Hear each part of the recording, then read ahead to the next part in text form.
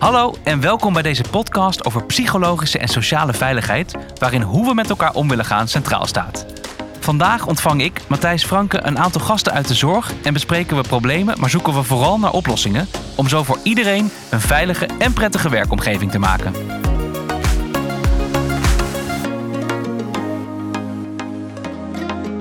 In deze aflevering gaan we het hebben over wat grensoverschrijdend gedrag eigenlijk is, welke rol macht en hiërarchie daar bijvoorbeeld in spelen en ook hoe je het kunt voorkomen en er zelf bewust van kunt zijn.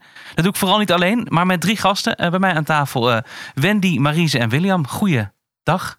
Goeiedag. Hallo. Willen jullie zelf even kort voorstellen? Mag ik bij jou beginnen, Wendy?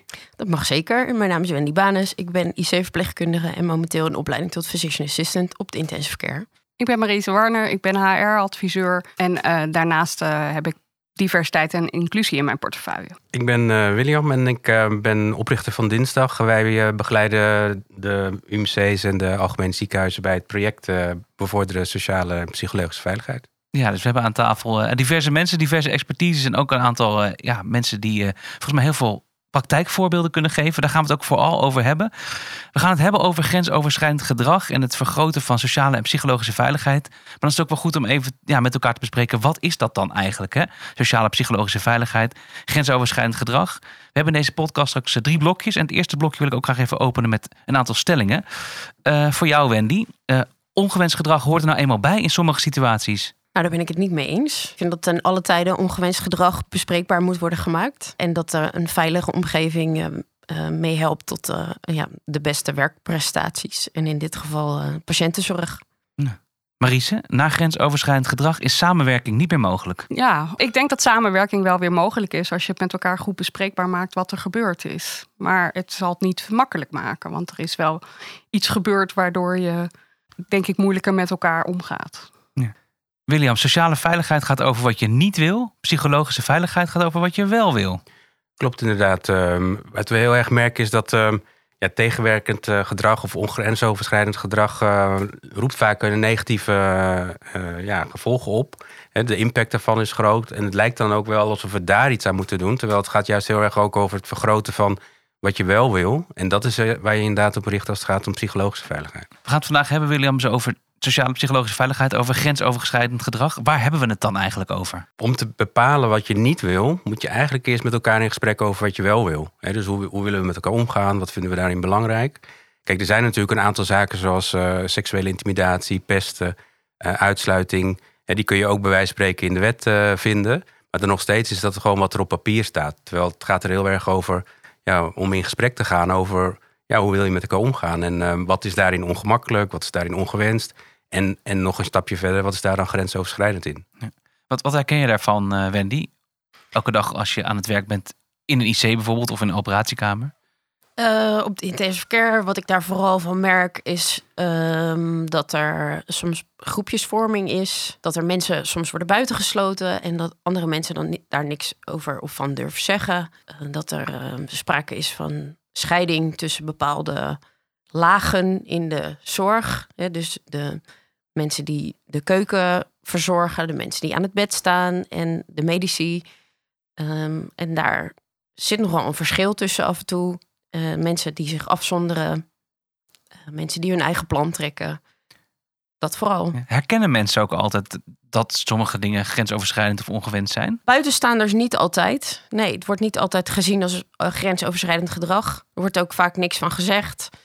Als het wel wordt gezien, dan wordt er alsnog soms niks van gezegd, omdat mensen dat soms niet durven. Marise, jij bent jurist, expert in diversiteit en inclusie en ook HR-adviseur. Nou, als jurist ben je heel erg bezig met de regel. Maar als het gaat over diversiteit en inclusie, maar ook over grensoverschrijdend gedrag, gaat het ook heel erg om het gevoel. Hoe combineer je die rollen eigenlijk? Mijn achtergrond is inderdaad jurist. En in het verleden ook wel heel erg veel werkzaam geweest als jurist bij arbeidsconflicten en ook bij medische tuchtzaken. En juist vanuit daar gezien van dat is eigenlijk niet wat goed bij mij past. Hè. Bij mij past veel meer om niet alleen maar te kijken naar hoe voorkom je dingen of hoe pak je conflict situaties op. Maar ook om te kijken van wat gaat daaraan vooraf en hoe kan je proactief handelen om met elkaar te zorgen dat er een zodanige cultuur is dat je niet in dat soort situaties belandt. En dat past heel erg mooi bij het onderwerp diversiteit en inclusie en psychologische veiligheid. Ja. Maar als adviseur schrijf je ook heel vaak regels op. Je moet toch iets vaststellen. En dit is ook wel, denk ik, best wel vaak een beetje subjectief. Als je het niet met elkaar er goed over hebt, is het voor het een kan iets grensoverschrijdend of ongewenst zijn. En de ander kan denken, ja, was zo'n grapje. Klopt. Daarom blijf je ook wel natuurlijk, kijk je naar de wet en regelgeving van wat is dan grensoverschrijdend gedrag. En heb je wel protocollen of beleidstukken waarin staat dat je dat benoemt en definieert. Dus dan zit je wel vaak in discriminatie, seksuele intimidatie. Maar als je echt een casus hebt of een situatie waarin iets voorvalt, dan gaat het eigenlijk ook heel vaak over beleving. Ja. En voor de een is dat wel grensoverschrijdend en voor de ander niet. Hoe duid je dat dan? Ja, ik denk dat dat met name te maken heeft toch met hoor en wederhoor. Hè? Waarom ervaart iemand iets als grensoverschrijdend of niet? En ergens is er natuurlijk ook iets van gezond boerenverstand, wat we met z'n allen wel hebben. Waar we echt weten van, dit gaat de grens over. Ja, dit is te veel en dit is niet te veel, maar er zit ook een heel groot grijs gebied tussen eigenlijk. Er zit zeker een grijs gebied tussen. Kan je een voorbeeld noemen, Wendy, van iets wat voorgevallen is of je denkt, dat is zoiets in een grijs gebied of dat is heel duidelijk wel grensoverschrijdend? Zeker in mijn rol als IC-verpleegkundige in de opleiding ben je afhankelijk van de feedback van jouw werkbegeleider van die dag. Dan ben je dus heel erg afhankelijk van wat hij of zij over jou zegt die dag, of jij wel of niet een goede beoordeling krijgt. En soms word je gewoon niet op je werk beoordeeld, maar meer op je persoon. En dat is dan ook zo'n soort grijs gebied waar je dan eigenlijk niet zoveel mee kan, omdat zij kunnen je maken of breken. Dus je bent heel erg afhankelijk van iemand. Je bent heel erg afhankelijk van iemand en dat is gewoon een grijs gebied, want daar zijn geen regels voor. Nee, en de omschrijving van een persoon, dat zit ook heel vaak al ertussenin. Gaat het over jou als persoon of over hoe je handelt? Ja, dat is ook vaak over hoe je het dan opvat, of je het persoonlijk opvat, of dat je het ziet als een feedbackmoment op je werk. William, zijn er eigenlijk ook dingen waarvan je denkt, dat moet kunnen? Nou, eigenlijk is dat iets wat je met elkaar moet afspreken. En juist door met elkaar in gesprek te gaan, ook over dat grijze gebied. En de onderlinge omgang, als je afhankelijk bent van iemand, van wat verwacht je van elkaar als het gaat om de begeleiding of de beoordeling en de manier waarop je daar feedback op krijgt.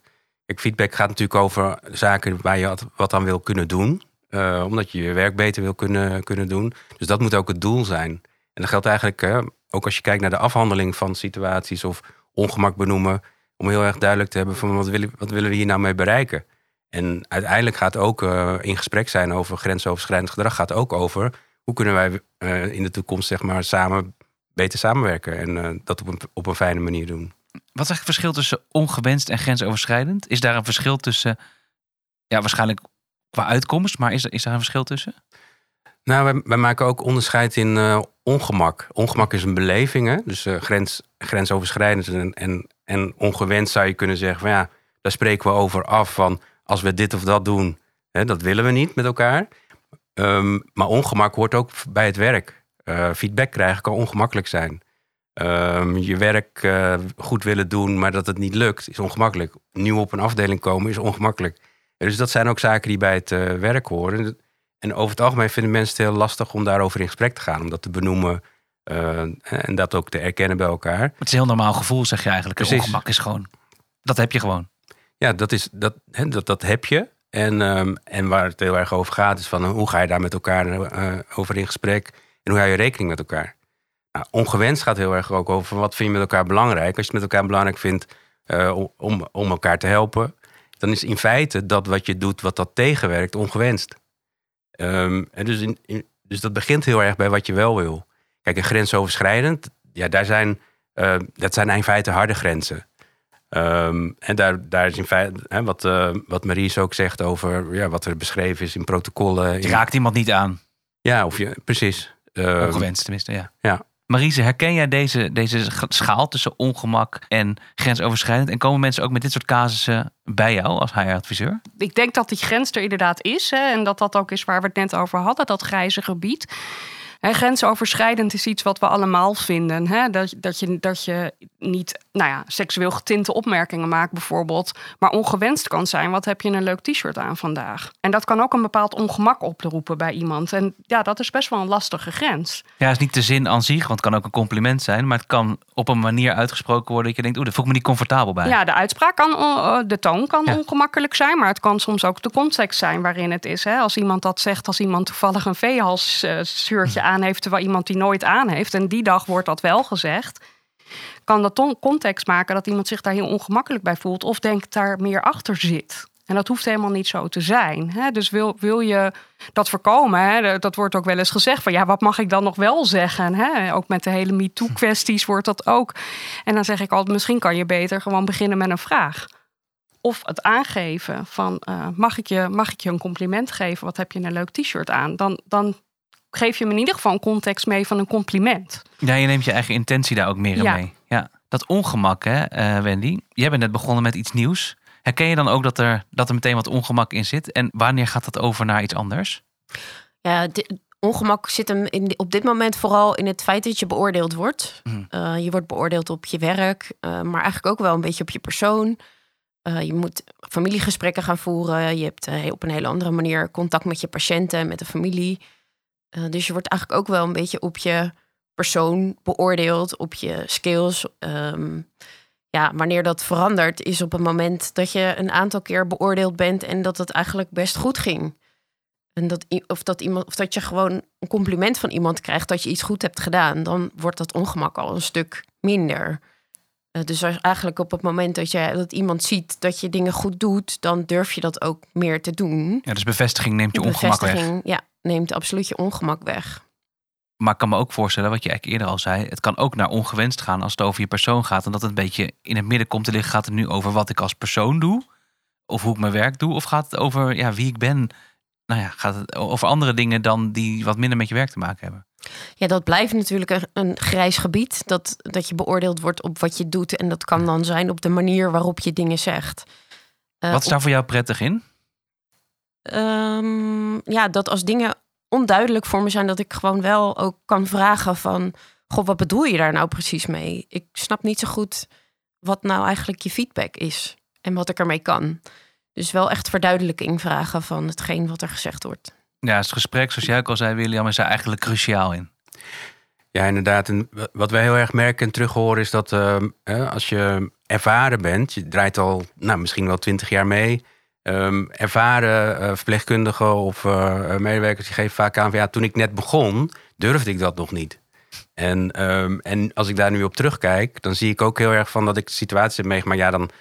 Dan overkwam me dat gewoon. En dat gebeurt mij nu niet meer. En dat is eigenlijk ook hun ervaring die ze mee willen geven aan zeg maar jongere collega's. En dat hoor ik Wendy ook zeggen. Van dat benoemen, dat vragen naar feedback. Wat bedoel je daar precies mee? Ja, dat vraagt ook een bepaalde durf om dat te doen. En een uitnodiging om dat te doen. Dus dat is ook een belangrijke rol in feite van begeleiders of leidinggevenden. Om die uitnodiging te doen van benaderbaar zijn en beschikbaar zijn. En ook de onderlinge omgang te bespreken. Ja, mooie koppeling ook naar de rest van het gesprek. We gaan het zo hebben over macht en hiërarchie. En daarna ook over hoe kan je er nou voor zorgen dat het structureel beter gaat. Dat je structureel grensoverschrijdend gedrag tegen kunt gaan. En ook even wat stellingen weer om erin te komen. Wendy, je bent afhankelijk van wie je leidinggevende is of het veilig is op je afdeling. Dat zou niet zo moeten zijn. In de praktijk is dat misschien toch soms zo. En dan misschien niet per se je directe leidinggevende, maar diegenen die boven je staan in die hiërarchie. Ja.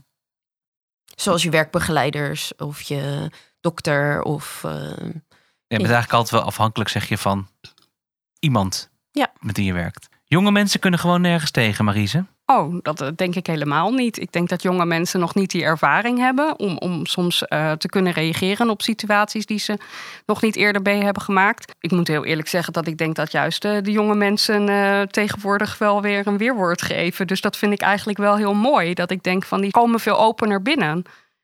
Dus het is denk ik als bedrijf of organisatie ook heel erg belangrijk om dat te koesteren. Hè? De kritische noot en zeggen wat er is en wat ze meemaken, dat je dat juist ook wel omarmt.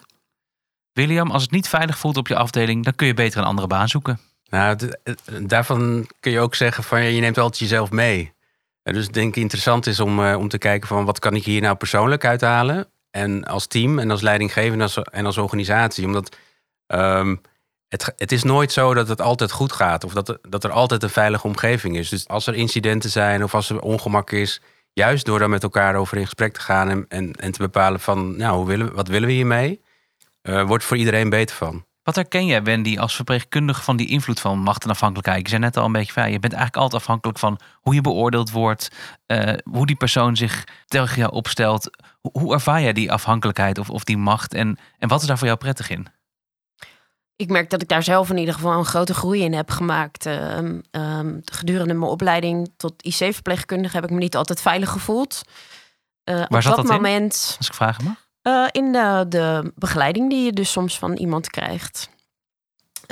Ik heb mezelf toen voorgenomen om daar op dat moment niks mee te doen. Omdat op het moment dat je daar dus wel iets mee doet, moet je met diezelfde mensen daarna weer door één deur en opnieuw beoordeeld worden. Maar ik had mezelf wel voorgenomen om daar na mijn opleiding iets mee te doen. En dat heb ik ook gedaan. En dat heeft bij mij echt wel een hele positieve invloed gehad op de samenwerking daarna. Wat heb je gedaan? Ben je met iemand in gesprek gegaan? Ik ben met iemand in gesprek gegaan, inderdaad. En ik heb benoemd wat het met mij heeft gedaan, haar gedrag in dit geval. Dat werd in de eerste instantie niet erkend, maar er is later wel een groot verschil in het gedrag ontstaan.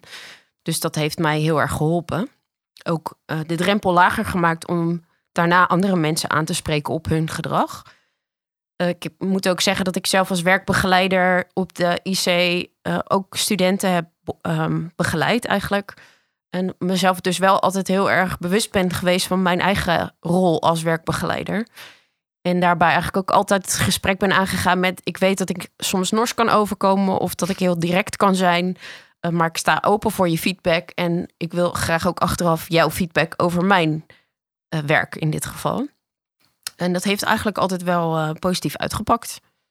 Wat heb je nou nodig om goed feedback te kunnen geven aan iemand van je afhankelijk bent? Ik denk dat het allerbelangrijkste is dat je het probeert niet persoonlijk te maken. En dat je niet alleen kijkt naar de ander, maar ook naar je eigen deel daarin, je eigen rol. Wat vind jij de rol van een manager of een leidinggevende in zo'n situatie, Marise?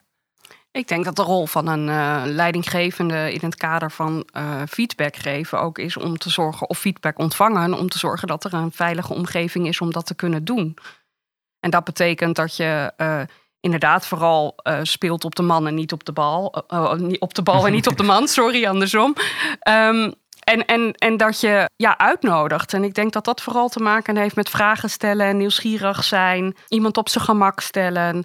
Eventueel ook zelf een voorbeeld geven waarin je niet goed gehandeld hebt. Hè, zodat je ook aangeeft dat die veiligheid er is om fouten te maken of dingen toe te geven. En ik herken ook wel heel erg wat Wendy zegt.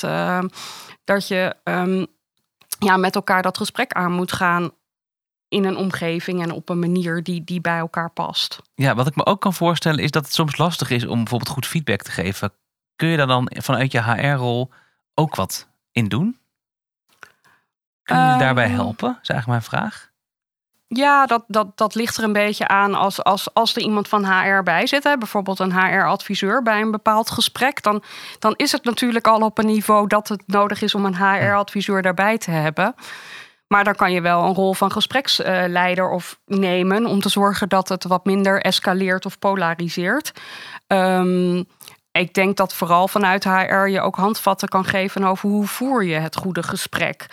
Hoe ga je met iemand in gesprek? En ik vind het heel mooi wat Wendy aanhaalt, dat je misschien ook eerst even aangeeft van, ik ben zelf misschien wat noors of er kan wat noors overkomen, maar dat ligt aan mij en niet aan jou. Dus kom alsjeblieft met je feedback. Dus als leidinggevende heb je daar ook een rol in om te bewust te zijn van wie je bent. En dat het dus, maar in sommige gevallen misschien dat het sowieso al lastig is om de stap naar een leidinggevende te nemen soms. En dat je daar dus ook een heel open houding in hebt. En ook een aangeeft wat jij daar zelf in doet. Ja, leidinggeven is een vak. Ja. Hè? Dus je ziet toch heel vaak dat mensen doorgroeien tot een leidinggevende. Maar leidinggeven is echt een vak. En je hebt ook zelfreflectie daarin nodig. En jezelf kennen om de ander te leren kennen. Dus die openheid daarin waarborgen betekent ook dat je zelf weet hoe jij in dat soort situaties handelt. En juist ook bij machtsverschillen of bij ongewenst gedrag. Misschien moet je ook soms erkennen dat jij niet degene kan zijn die dat gesprek moet voeren. En heel bewust zijn van dat verschil er überhaupt is. Daar begint het mee. Wat valt jou op in dit soort situaties, William? Nou, wat mij heel veel opvalt als het gaat om feedback geven en met elkaar in gesprek gaan, is dat het vaak gaat over waar mensen last van hebben of wat er beter moet. Terwijl wat veel meer gedaan kan worden, is ook veel meer waardering uitspreken voor de dingen die goed gaan, voor wat gezien wordt. Wederzijds. Allebei de kanten, sowieso in het algemeen. Dus we zijn over het algemeen heel erg gewend om te letten op wat er beter kan. Terwijl juist het benoemen van wat er al goed gaat en die waardering naar elkaar toe uitspreken, die maakt ook dat je veel makkelijker feedback kan aanhoren. Dus het is natuurlijk veel prettiger om regelmatig gewoon te horen, bevestiging te krijgen, erkenning te krijgen voor de dingen die je doet. En dan af en toe ook feedback te horen over wat je beter kan doen. En dan is het ook veel meer in balans. Ja. Marise, Wendy, vinden jullie dat er genoeg waarderend naar elkaar gesproken wordt? Nee, mis het dat je elkaar gewoon een complimentje geeft spontaan. En inderdaad, op het moment dat je iemand spontaan een compliment geeft, wordt je feedback ook veel makkelijker en beter ontvangen. Ja, als het een oprecht compliment is tenminste. Hè? Ja, spontaan oprecht compliment is wel echt heel waardevol. Ja, ik denk dat er zeker wel in de werkomgeving mensen zijn die dat wel doen. Hè? Hun authenticiteit met zich meebrengen en complimenten geven. En je ziet eigenlijk ook wel dat je daar makkelijker mee samenwerkt. Hè? Mensen die open en transparante houding van zichzelf uitgeven. Dat is makkelijker om het gesprek aan te gaan. Of te zeggen dat iets niet goed gaat. Of dat iets niet lekker loopt. Of ik zou dit graag anders zien. Of mag ik mijn mening ergens over geven. Dat is gewoon veel makkelijker bij iemand die houding over voor zichzelf heeft. Maar ik denk dat we daar sowieso niet zo heel erg goed in zijn in onze samenleving om complimenten te geven of complimenten te ontvangen. Even een rondje. Wat is nou de tip als je in een afhankelijke positie zit, Marise? Ik denk vooral jezelf proberen te blijven en het bespreekbaar maken. Wendy, wat is jouw tip? Ik kan dat alleen maar beamen, inderdaad. Bespreekbaar maken. Ook als jij denkt dat je niet veilig voelt of dat je het spannend vindt of dat je zenuwachtig bent. Ik denk dat het heel belangrijk is om dat soort dingen allemaal te benoemen. Ja, wat ik wel merk is dat vaak wordt gekeken naar van wat kunnen mensen in de afhankelijkheidssituatie, in de afhankelijkheidspositie nou meer benoemen, meer lef, meer durf te hebben om dat te doen. Terwijl ik draai het eigenlijk om. Van wat kunnen mensen in een hiërarchische en machtspositie nou doen om veiligheid te bieden naar de mensen die afhankelijk van ze zijn. Dat betekent gewoon heel uitnodigend zijn. Hoe ben je nou uitnodigend? Dat vind ik lastig. Nou, door aan jou te vragen van hoe vind je mijn begeleiding? Of hoe vind je mijn antwoorden die ik geef? En, wat we ook wel kwetsbaar opstellen noemen. Ja, open zijn, openhartig zijn in wat je bezighoudt en waar je naar op zoek bent. En ook reflecteren op je eigen houding en gedrag. Want uiteindelijk, of het nou gaat over patiëntenzorg of over onderzoek of over wetenschap of opleiden. Ja, je wil er het beste uithalen. En dat kun je alleen maar voor elkaar krijgen als je dit soort gesprekken inderdaad ook met elkaar voert. Het laatste blokje van ons gesprek gaat over structurele aanpak van grensoverschrijdend gedrag. En ook duurzaam, zodat het ook weg blijft. Ik heb weer 3 stellingen en ik begin deze keer bij jou, William. We moeten leren om het niet gevoerde gesprek te voeren. Ja, inderdaad. En dat geldt op ieder niveau. Als je kijkt, er worden heel veel programma's gedaan, projecten gedaan. En die kunnen zich richten of op beleid of op een team of ondersteuning voor medewerkers of leidinggevenden. Maar het begint in feite ook bij het bestuur of bij de directie. En ook bij HR en de mensen die eigenlijk ondersteunend zijn naar de rest van de organisatie. Omdat als zij leren zeg maar, hun ongemak en de onderlinge omgang te bespreken, dan kunnen zij dat weer veel meer ook overdragen en ondersteunen naar de andere plekken in de organisatie toe. Dus dat is wel een hele belangrijke. De olifant in de kamer. Ja. Marise, ik hoor wat zeggen over HR. Toen dacht ik meteen aan jou. Wat op papier staat is niet de werkelijkheid. Dat klopt. Ik denk dat papier eigenlijk vooral bedoeld is om aan te geven als een soort handvat en een richtlijn. En daar staan stappen in die je volgt voor de zorgvuldigheid. Maar het is niet altijd de werkelijkheid. Je doet hoor en wederhoor, maar of je een goede hoor en wederhoor doet in een bepaalde casus, ja, dat is hoe het gaat. Dus dat kan je wel op papier zeggen. Er moet hoor en wederhoor plaatsvinden. Maar in de praktijk is het de vraag, gebeurt dat ook of wordt dat ook zo ervaren? Dus in die zin is een protocol niet altijd de praktijk. Wel een goed handvat. Wendy, als iedereen gewoon normaal doet, is er niks aan de hand. Ja, maar dan ga je dus jezelf afvragen, wat is dan normaal? Ja. En normaal heeft dus een heleboel verschillende betekenissen, een heleboel verschillende uitwerkingen. Wat voor de een normaal is voor de ander niet normaal. Maar ja, als iedereen een beetje dezelfde normen en waarden heeft en die ook aanhoudt, ja, dan denk ik dat het een stuk gemakkelijker zou zijn. Hoe zorg je nou, want we hebben het over structurele aanpak van grensoverschrijdend gedrag. Hoe zorg je er nou voor dat iedereen een beetje dezelfde normen en waarden heeft? Met zoveel verschillende mensen, culturen, genders, noem het maar op een werkvloer. Ja, als ik daar het antwoord op zou hebben, dan zou de wereld er een stuk mooier uitzien, denk ik. Ik denk niet dat daar een pasklaar antwoord op is, maar ik denk wel dat het met elkaar in gesprek gaan nog steeds het allerbelangrijkste is. En dat je eerst iemand direct op zijn of haar gedrag aanspreekt voordat je naar een volgende partij stapt om je beklacht te doen. En als je daar in je eentje niet uitkomt, dat je daar met een collega over praat en dat je misschien samen het gesprek aangaat of met een professional, maar in ieder geval dat je met elkaar in gesprek gaat en blijft. Het begint bij het gesprek, Marise. Dat moet voor jou een mooie uitspraak zijn. Ja, het begint zeker bij het gesprek.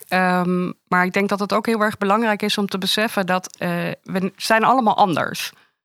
Dus sowieso is het belangrijk om eerst het andere in de ander te erkennen. Hoe doe je dat? Door gewoon te weten dat het er is. Je zei net andere culturen, andere genders. Ieder mens is uniek. En dat al erkennen en daar oog voor hebben en daar open voor staan, daar begint het uiteindelijk mee. En ik denk dat psychologische veiligheid is iets van een team. Het is niet iets van een individu, dat is persoonlijke veiligheid, maar psychologische veiligheid is iets van een team. En dat is ook iets anders dan een bedrijfscultuur. Een bedrijfscultuur draagt er wel aan bij, maar die zorgt niet voor een psychologische veiligheid in een team. Je kan nog zo'n mooie slogan hebben op je bedrijf of je bedrijfscultuur en dat uitdragen, maar dat wil niet zeggen dat ieder team in je bedrijf ook die veiligheid biedt. En daar is denk ik de rol van een leidinggevende echt cruciaal in. En daar komt dat goede gesprek dan ook weer aan de orde. Want die leidinggevende rol is cruciaal omdat je ook een beetje de verantwoordelijkheid hebt voor die psychologische veiligheid in je team. Is dat wat je zegt? Ja, je hebt de verantwoordelijkheid denk ik met z'n allen. Als individu zelf om het bespreekbaar te maken als iets niet lekker loopt of als iets niet gaat of als je ideeën hebt. Maar ook als team, maar zeker als leidinggevende ook. Ja, je bent niet voor niets leidinggevende van dat team. Nee. Ik denk ook dat het vooral heel belangrijk is om te horen wat de ander zegt. Dus dat je ook gewoon daadwerkelijk letterlijk zegt van ik hoor wat je zegt. Wat vervelend dat je het zo ervaart. Dat is niet mijn bedoeling geweest als dat inderdaad zo is geweest. Maar dat je wel ook echt oor hebt voor hetgeen wat een ander zegt. William, jij komt op heel veel verschillende plekken. Wat werkt er nou in zo'n goed gesprek tussen aanhalingstekens? Wat in ieder geval belangrijk is om te luisteren. En meeste mensen vinden van zichzelf wel dat ze heel goed luisteren.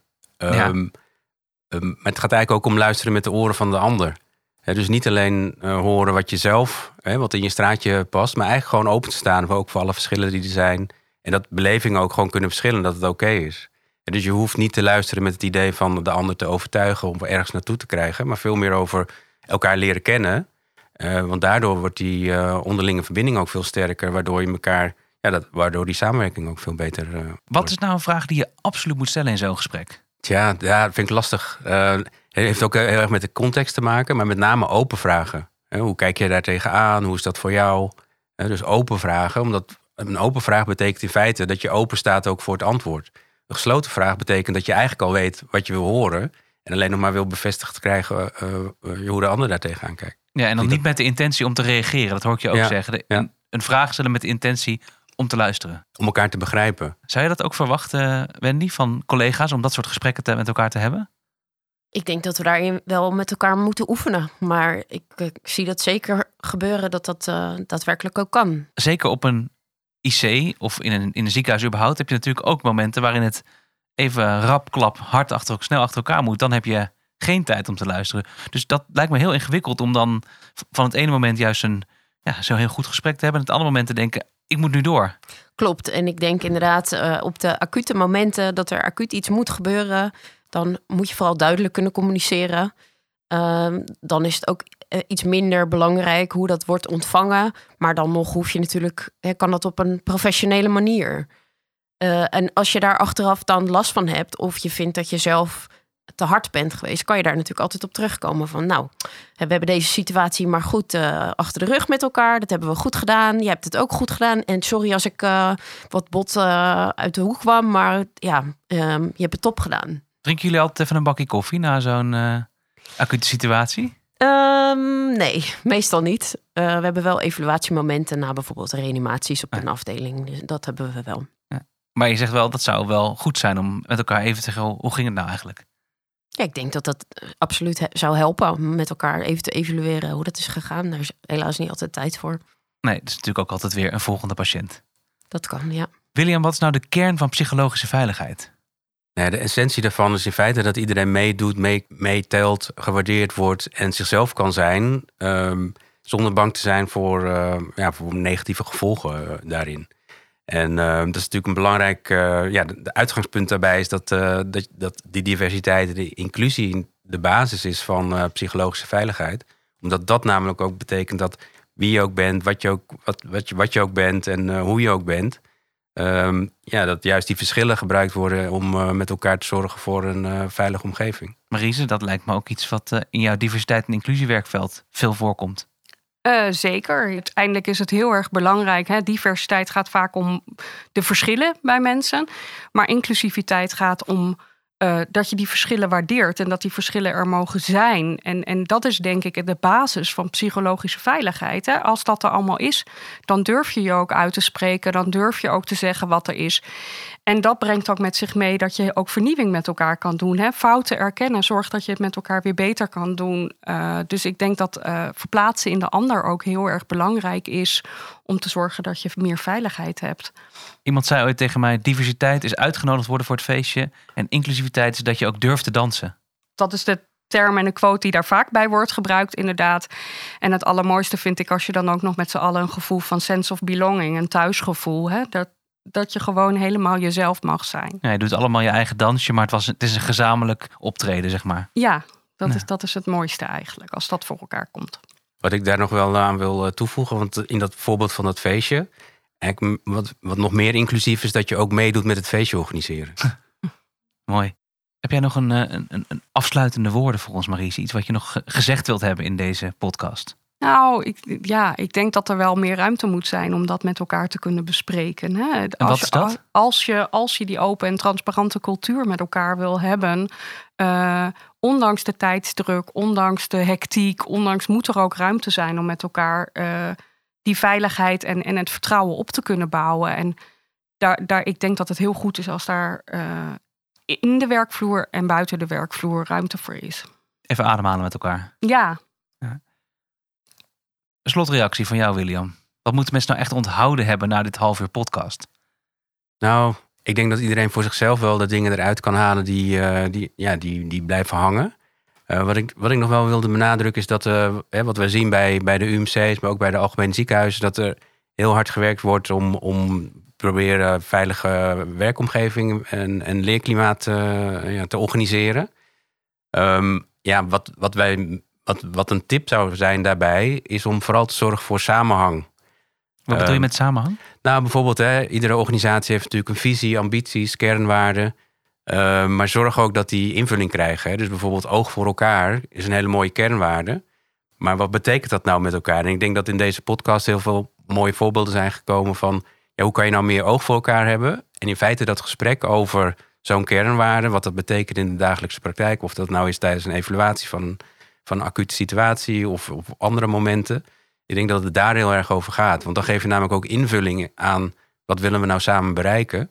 En die insteek, die lost gewoon heel veel ongemak en ongewenst en grensoverschrijdend gedrag op. Nog famous last words van jou, Wendy? Nou, ik hoop eigenlijk, en dat klinkt misschien heel raar, maar dat we weer een beetje teruggaan naar de samenhorigheid die ik heb ervaren tijdens de COVID-periode. Die COVID-periode willen we natuurlijk nooit meer terug. Maar de samenhorigheid die ik toen heb ervaren, omdat we allemaal hetzelfde doel hebben, namelijk de beste patiëntenzorg kunnen geven. Ja, die mis ik wel. En ik hoop dat we daar weer naar terug kunnen gaan door oog voor elkaar te hebben en met elkaar in gesprek te blijven. Nou, want oog voor elkaar, dat hoor ik jou ook zeggen. Dat was voor jou ook een van de kerndingen in die COVID-periode die er heel erg was. Ja. En die je graag zou willen behouden. Absoluut. Dank jullie wel. Bedankt voor het luisteren naar deze podcast over psychologische en sociale veiligheid. Wil je meer weten over psychologische en sociale veiligheid op jouw werkvloer? Ga dan naar de website van jouw arbeidsmarktfonds, Sophocles.nl als je werkt bij een UMC en stas.nl als je werkt bij een algemeen ziekenhuis. Tot snel!